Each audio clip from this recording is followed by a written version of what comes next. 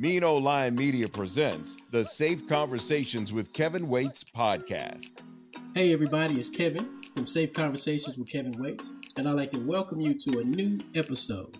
I'm so happy that everyone's been listening. I've been getting positive feedback, and the more you listen, the more I'm going to talk. The more we're going to keep talking, because that's really what it's all about. It's really about us unpacking, sitting around the campfire and learning about each other, learning about our different cultures, our diverse globe as a whole. What makes you tick? What makes me tick? What makes you uncomfortable? How do we connect? That's why we're really here. So I am pleased to welcome our special guest this evening, Miss Chasity Pendergrass. Hello, everybody. Thank you for having me, Kevin. All right. We'll jump right into it. Thanks again for taking your time to pull up and come through and just sit down and have a safe conversation this evening. So if you don't mind, tell us about who you are. Who is Chasity Pendergrass? Tell us about your education, your background, where you're from, anything that you think the listening viewers would want to hear. Again, I am Chasity Pendergrass. I am from a small town, Kingstree, South Carolina, in Williamsburg County, a very rural area. I graduated from Claflin University with my undergraduate degree, and I have a master's MBA in human resources. My current job is with the city of Myrtle Beach. I am the assistant to the city manager. As a side job, I am a licensed South Carolina esthetician. I come from a big family. I have 4 brothers and 4 sisters. So I am the 9th child. We are very close. They still think I'm a baby. They treat me like a baby sometimes. I love my family. That's about it. All right. Awesome. Thank you so much for sharing that. Now, you mentioned that you're a licensed esthetician. Mm-hmm. Tell us, what does that mean? What does that entail? An esthetician is someone who cares for the skin. The skin is a very important part of our body. It's the largest organ of our body. It's the covering. So you want to keep it real pretty. It's like when somebody comes to your house, you want to make sure that first room that they see is nice and clean. So when you present yourself, you want your skin to be nice, flawless, smooth, and glowing. So I help people keep their skin intact. Okay. Wow. That's pretty awesome. How did that become your passion?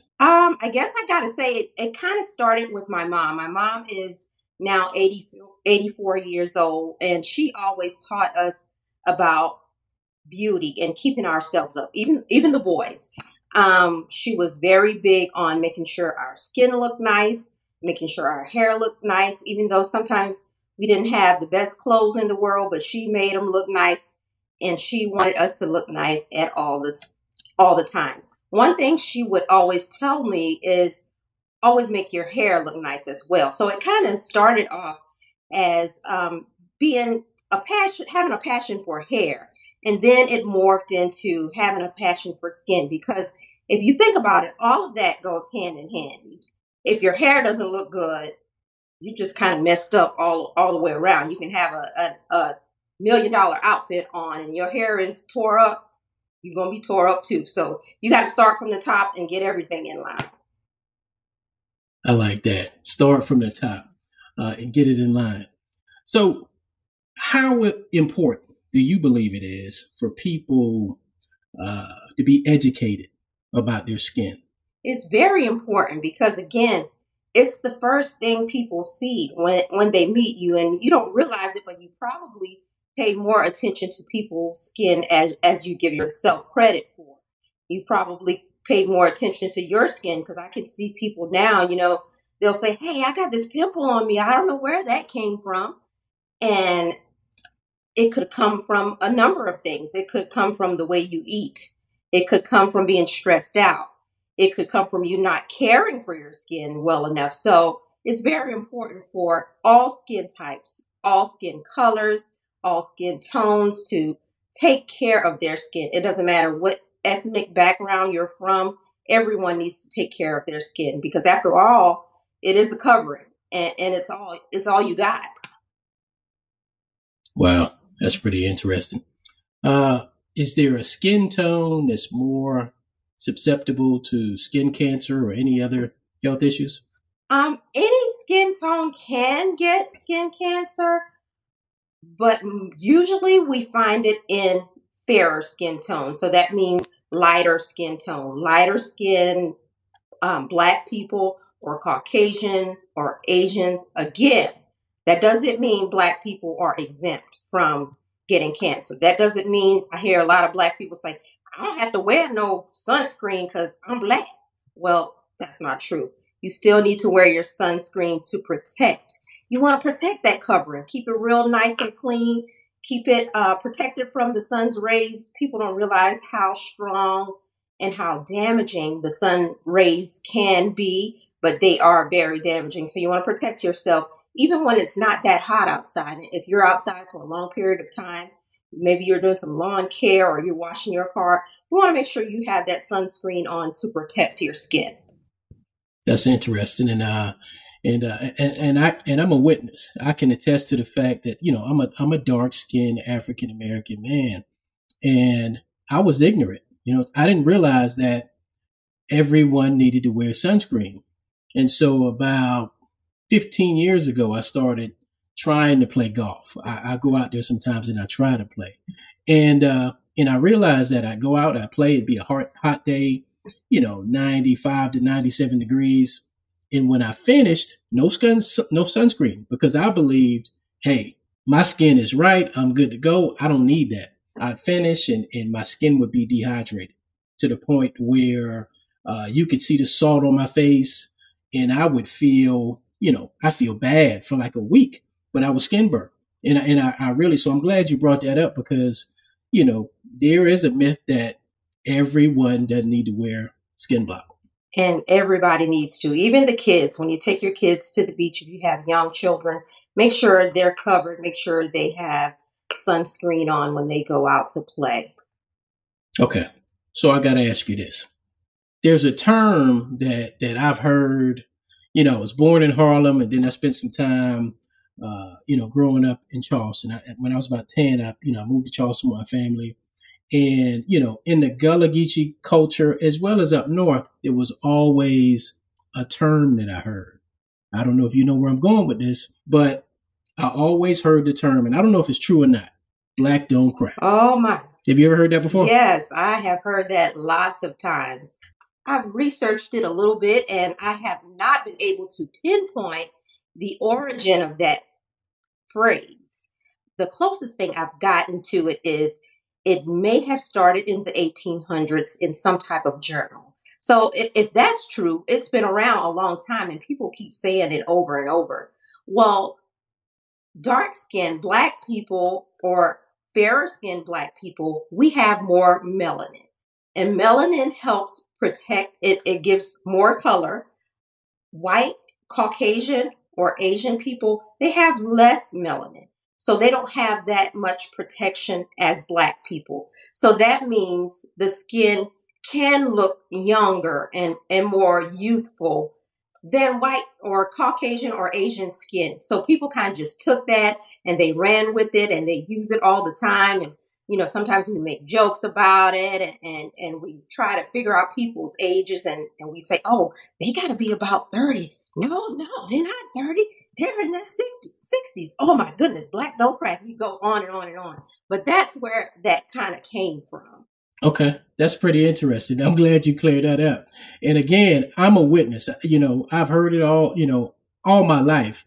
But when I went out there and didn't put on sunscreen, I paid the price. You know what I'm saying? So, I'm glad you cleared that up. That's pretty interesting. Now, I understand that you were actually in the TV news industry. Can you tell us about that? I was. Before I came to the city of Myrtle Beach, I worked in TV news for 10 years. And when I got into TV, I knew I did not want to retire from it. It was something that I had a passion for, and I wanted to do it. I was all passionate about it. And I told myself when I got into it, I'm going to do it until I get tired. And when I get tired of it, I'm going to get out of it. Because when you don't do that, what you do is you start basically bringing the whole morale down for the team. And I didn't want to be one of those Debbie Downer people. I wanted to get out of there when I was done. And in 2015, I was able to get another job with the city of Myrtle Beach. Still working in communications at that time, but just out of TV. During my TV time, when I first got into TV, it wasn't that hard for me to get into because you know what they say, when you know people, you can go places. So I knew this girl. I was in college, and I knew this young lady that worked part-time for the TV station. And I asked her, I said, hey, do you think you can help me get in at so-and-so TV station? She said, oh, yeah, I think I can do that. And so she put in a good word for me. And I filled out the applications, did everything that was required of me. And they took a chance on a little country girl from King Street, South Carolina. And I stayed there. When I first started in TV, I worked as a part-time, they called it news assistant. So that person would be responsible for getting all the video ready. At that time, I'm getting ready to tell my age now, we were using tape. They don't use tape anymore. So I was running around getting the tapes ready for the newscast. I started off working in the evening newscast. So at 6 o'clock, I had another job. I was living at home. I had just finished at Claflin University in the fall, but we only have spring. At that time, we only had spring commencement. So I had to go back home, and my mom said, you can come back, but you got to have a job. So I had to make sure I had a job, and I had 2 jobs. So I worked at the electric company during the day, and then I worked at so-and-so TV station in the evening time. So I wanted to get my foot in the door. So anything I had to do, I said, once I get my foot in, then I could climb. And that's kind of what I did. Well, that's pretty awesome. I'm sure you got some pretty good stories that you can tell about your experiences. So, a lot of times people use the term, don't just invite me to the party, let me dance, right? In other words, don't just check a box and let me be here. Did you go through any challenges at the TV station that made you feel like you were just there, you weren't really a part of what was going on? Yeah, a couple of times. And I recall this, I go back to this situation a lot. And this was the end of my TV career. I was ready to be done, but I said, you know what? I'm going to try my hand at one more thing. I applied to be the senior producer. That person at that time, I don't know if that's the way they still do it. They produce the 6 o'clock newscast, and they're responsible. And the 6 and 11 are at that time were the big newscasts. So you have all your reporters in there doing various stories, and you're responsible for all these people, making sure everybody had what they were supposed to have for the newscast. And I had filled in for the 6 o'clock news. I was responsible for those younger people coming in, training them and all of that. I said, I can do this job. So I applied. Well, I got called in. I went through the interview and everything, and I didn't get the job. Well, that's fine and dandy. We don't always get what we want. But when I went to my supervisor and I asked, what could I do better? What could I have done in order, or what do I need to do in order to get that position when it comes open again? And he couldn't give me an answer one way or the other. And I really think, of course, he wouldn't tell me that. I really think it was just because of the color of my skin. And so I felt some type of way about that for a while, but eventually, I got over it because I knew I could do that job. I was doing the job. So that wasn't the question. So that's something that kind of stuck out to me and made me, just take a step back and think, wow, the color of my skin could change that. Is that what I'm thinking? Is that really true? So I just had to take a step back and pay attention to that. Yeah, I definitely appreciate you sharing that. And just to follow up, I got one follow-up question, and that is, as far as you know, historically, has the TV news industry been a hard place for African American women to thrive? It could be. It could be very hard. And another thing that a lot of women have to deal with, in the earlier days of TV, it was mostly dominated by men. So, you had to go in there and you had to compete with these men, and and a lot of times, the women were doing a better job than the men, but because it was a male dominated career, you had to work extra hard. And I don't care about working hard. I can do that. But sometimes women were still overlooked, even though they worked hard. They put in that overtime and double time and triple time. And they had all these degrees and all this experience. They're still overlooked. Do you believe that things have changed in that industry for women? It has some, sometimes it takes longer for some people, some industries, some businesses to change, but I think it has improved drastically, especially since I've left the TV industry. I'm seeing more and more diversity on air.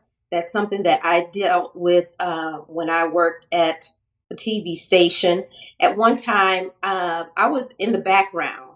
And so people didn't know I was there, but we had no Black or either diverse on air talent. And that was a problem. And that went on for several months. The people in the background working at the TV station started talking about it. And soon we got calls from the viewers. And some of them just flat out said, "Hey, where the Black people at?" And the leaders had to step back and take a look at it and say, "Hey, we got to get some diversity in here because our viewing area is diverse." And when people look at TV, they want to see people that look like them as well. That makes a lot of sense. Now, I spent some time in law enforcement, and I can speak to that culture, and I can speak to how, based on the diversity of the agency and the relationships that you have with the community, a lot of things could get done, especially when people are on the same page. How important do you believe that it is for the TV news industry to have people of color, not just on staff, but working the beat out there talking to the community? It's very important. One of my reporters was in a situation and something that happened in the Black community. And some of the community members told the reporter, "Hey, I'm not talking to anybody else if they're not Black." They wanted to tell their story to a Black person. And I mean, that's what they wanted. That was their perception. They were comfortable with talking to a Black person. And that's very important when you are in TV news because you want to get the story. And if it takes you sending Black people to Black communities, that's what you're going to do. But if you don't have them, then what are you going to do? So that's one reason why it's important. And another reason is when you go out to the coverage area, like I said earlier, people want to see people that look like them. Not that they don't want to see other people, but they do want to see people that look like them as well on TV. It gives them a sense of pride. Like, hey, if that person can do it, I can do it too. I can be in front of that camera just like so-and-so is. Wow. I can imagine. That's pretty cool. And I appreciate you sharing your experience. Let me ask you this. Let's switch gears a little bit. So recently, there's been a lot of controversy surrounding Disney and The Little Mermaid, right? And so, just reading a little bit about it and trying to get caught up on what the deal is. Are you up to speed and familiar with what's going on there? I am familiar, and I am disappointed that we, not on this podcast, I mean, as a nation or as a world, are even discussing this. We've gone through so much, and it just baffles me that people are upset that there is a Black person playing a role of an imaginary character. So if you think that way about something that's not really real, what do you think about President Barack Obama, Michelle Obama, Venus and Serena, Michael Jackson, Kevin Waits, Chasity Pendergrass? What do you think about real people So I am just really, it kind of gets my blood to boiling that we're even talking about this. I was just so disappointed that we're talking about that. Yeah, I was disappointed too. The first thing, honestly, the first thing that came to my mind was Barbie dolls. That is the first thing that came to my mind. I'm like, okay, why is there so much controversy?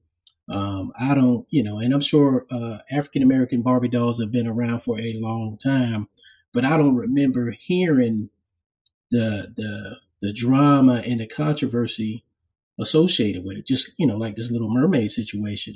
Again, you said it. It's a fictional character, but it sparked when Disney, from what I understand, when Disney showed the trailer, for the remake in 2023, it sparked all kind of racist comments. It sparked, I think they said 1.5 million dislikes on YouTube, and I'm like, this is I don't understand it. There was no issues before, and now I believe it's Halle Berry playing the Little Mermaid.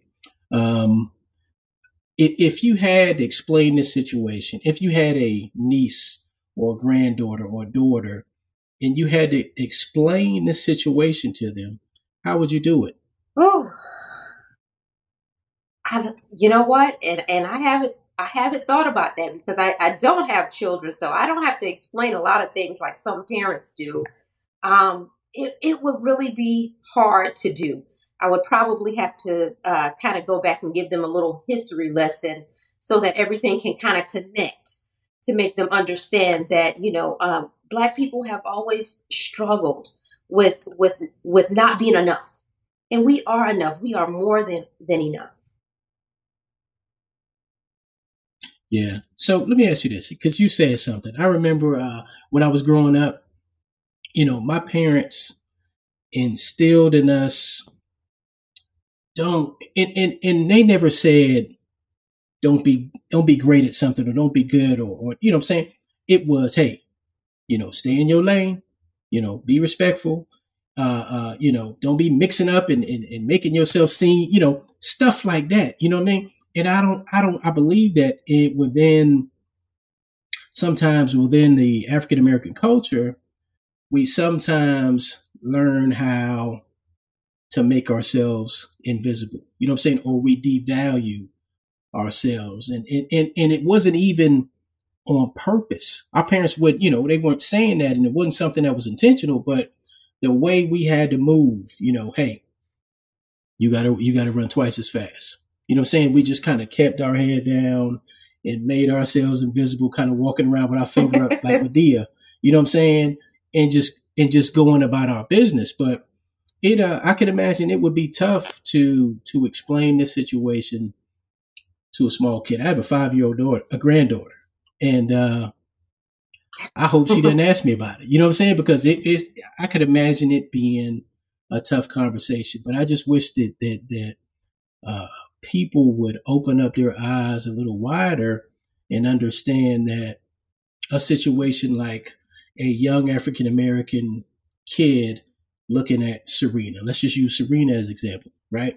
She just, played her last tournament, but just looking at her career and looking at how this small kid, I'll use my 5-year-old granddaughter, looking at Serena and saying, wow, she's amazing. She's beautiful. She can do this. She's awesome. She's going to be one of the GOAT. She's going to be the GOAT, greatest of all time. You know what I'm saying? And just the sense of pride, like you mentioned earlier about the community as you watch the TV industry, the news, and you see people that look like you. So what is it about Halle playing the Little Mermaid that rubs people wrong? I really don't understand it. I don't either. I really have no words. I really don't understand why people are upset about that, because, when you look back at all the great inventions that Black people came up with, that right there should tell you that we are great. We can do anything, just like any other race. Just accept us. Allow us to be great. Give us that space to be great. Don't put us in a box. Yeah, I like that. And I think, as we talk about culture and diversity, I had one of my colleagues say this one time. And my colleague happened to be a white Caucasian man. And we're having a conversation. He said, Kevin, I really don't understand what the big deal is. He said, as we talk about culture and diversity, it's not a curse word. It's not something bad. It's really about people open up their eyes and their hearts a little bit wider. You know what I'm saying? And I think that when I always talk about humanity and how we got to lead with humanity, I think when we put humanity in the mix, then we don't have this drama, you know what I'm saying, about what color the Little Mermaid is. I think we see it as, hey, first of all, it's a fictional character. Second of all of our kids have a right to be inspired. All of them have a right to be inspired. All right, so I'm going to ask you one more question, Chasity. Uh-oh. This is going to be tough. Oh.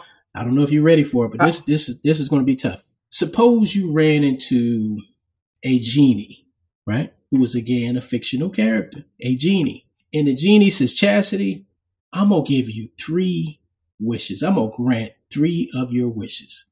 But the only caveat is the wishes that you get have to somehow address today's social issues, right?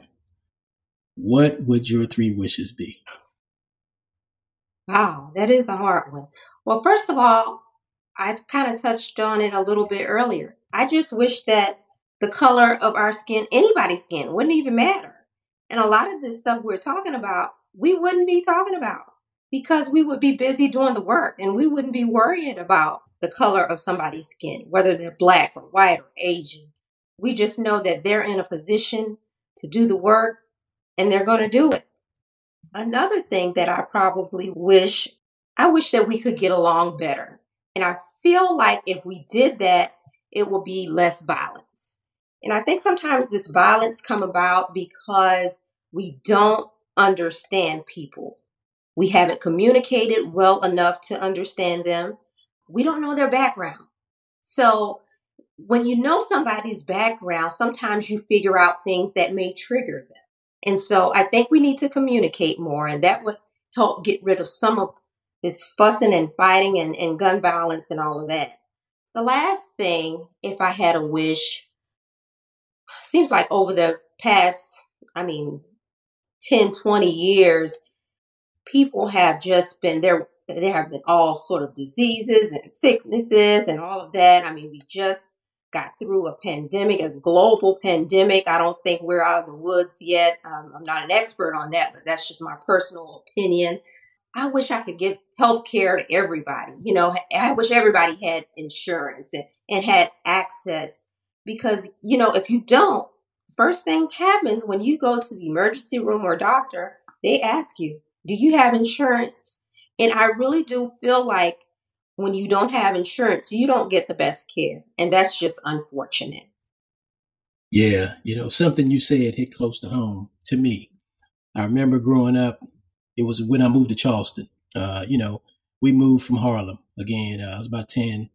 And I remember getting sick as a child. And, we couldn't go, and I won't name hospitals, but we couldn't go to certain hospitals, right? Because, we were poor.